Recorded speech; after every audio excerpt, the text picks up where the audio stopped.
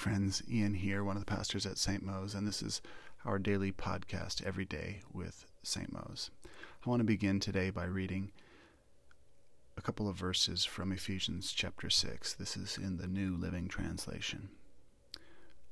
A final word.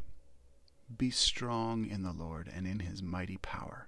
Put on all of God's armor so that you will be able to stand firm against all strategies of the devil. For we are not fighting against flesh and blood enemies, but against evil rulers and authorities of the unseen world, against mighty powers in this dark world, and against evil spirits in the heavenly places. It's been a heavy week. You don't need me to run that down for you. If you've been watching the headlines throughout the week, you already know. And that's without even talking about the global pandemic. So how are you doing? You know, it's okay to be angry, to be sad, to have questions, to be exhausted, to be irritable. And you might not want to talk about any of that, and I get it if you don't. But if you do think it would be helpful to do so, we're available. You can always DM me or email any of the pastors at St. Mo's.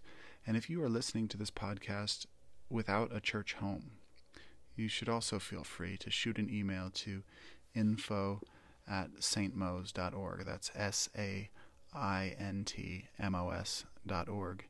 And one of us will reach out to get in touch with you.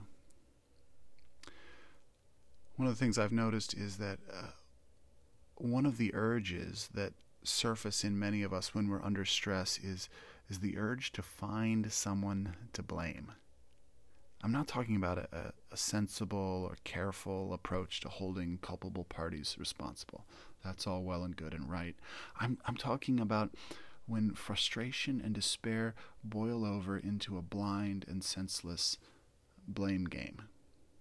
So, for example, in the Black Death of the 14th century, which plowed its way across Europe, leaving death and economic devastation in its wake for a generation, there was another plague lurking in its wake, and that was the plague of scapegoating.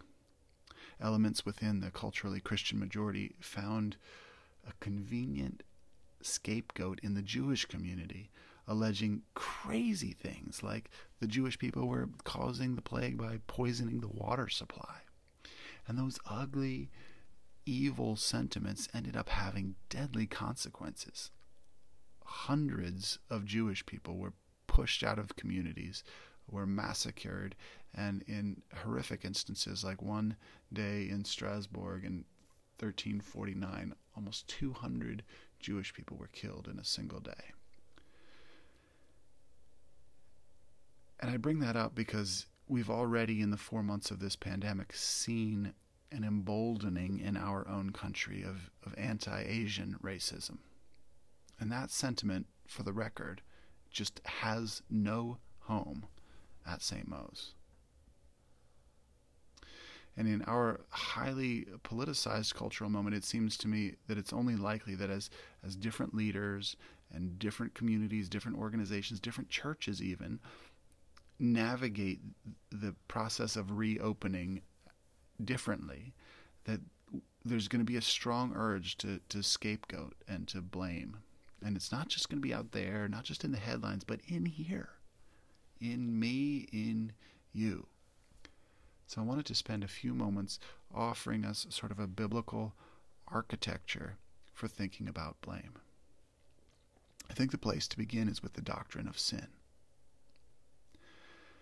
The Bible teaches us that all of us, individually, are sinful.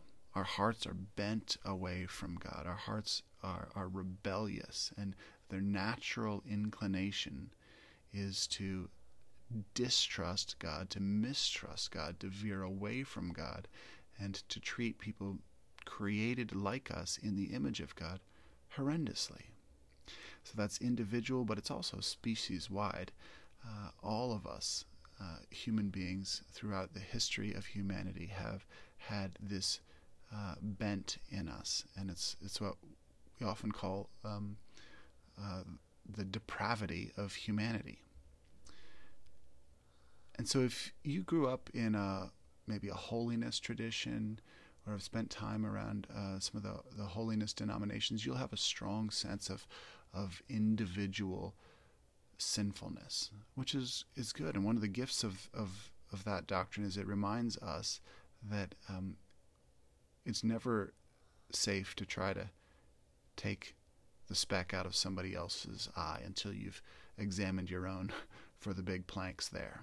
Like, we all are sinful, and each one of us is a contributing factor in the messiness and pain of the world.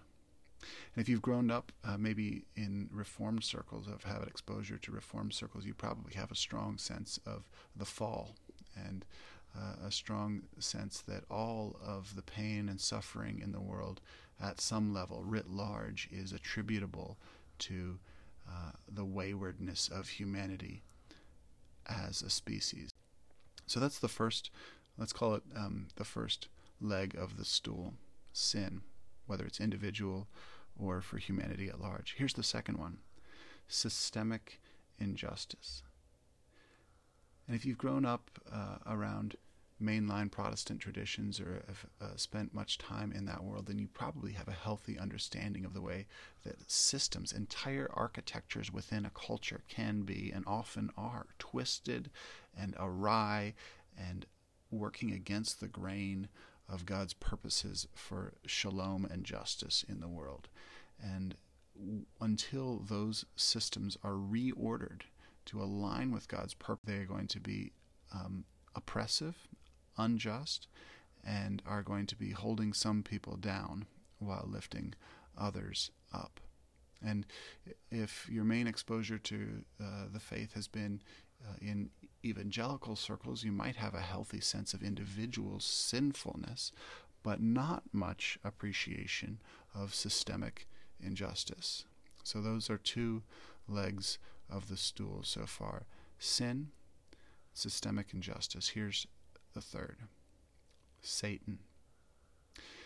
And unless you've grown up in charismatic or Pentecostal or African American church circles, there's a decent chance you haven't spent much time thinking about Satan as the enemy of humanity. And I think this is a really crucial leg of the stool, because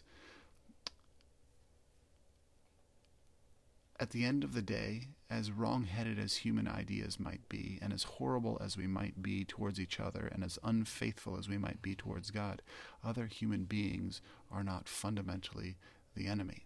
And that's what that passage in Ephesians 6 was getting at. The enemy is the enemy of all humanity, and the chief architect of the rebellion against God, and is Satan.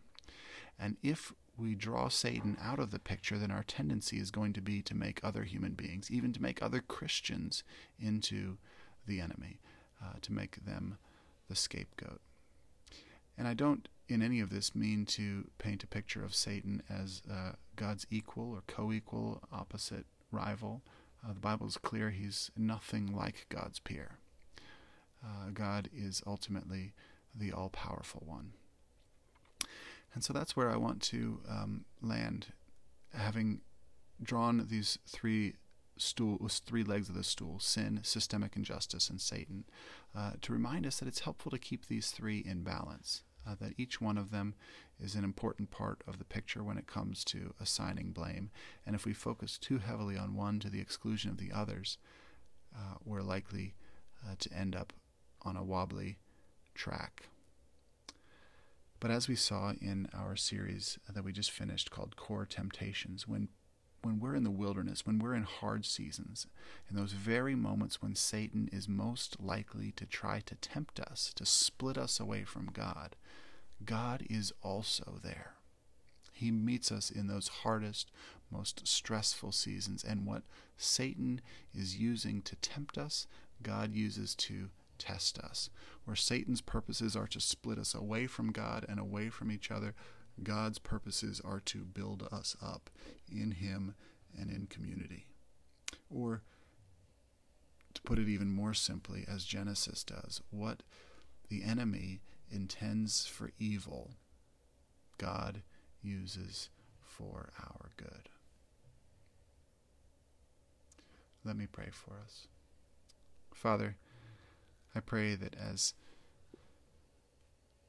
we are weary and as there's so much pain right now, that you would help us to be careful about how we assign blame, to look at sinfulness in our own hearts, to look at the systems of injustice of which we are a part, to remember that Satan, the enemy of humanity, is ultimately our enemy. And in all of this, to turn to you in complete dependence and trust, because you are the one, the only one, who is able to take the most horrific of circumstances, the most depressing of situations, the most tiresome of scenarios, and to use it for our good and for the good of those we love. So would you turn our hearts toward you in trust? We pray. In Jesus' name, amen.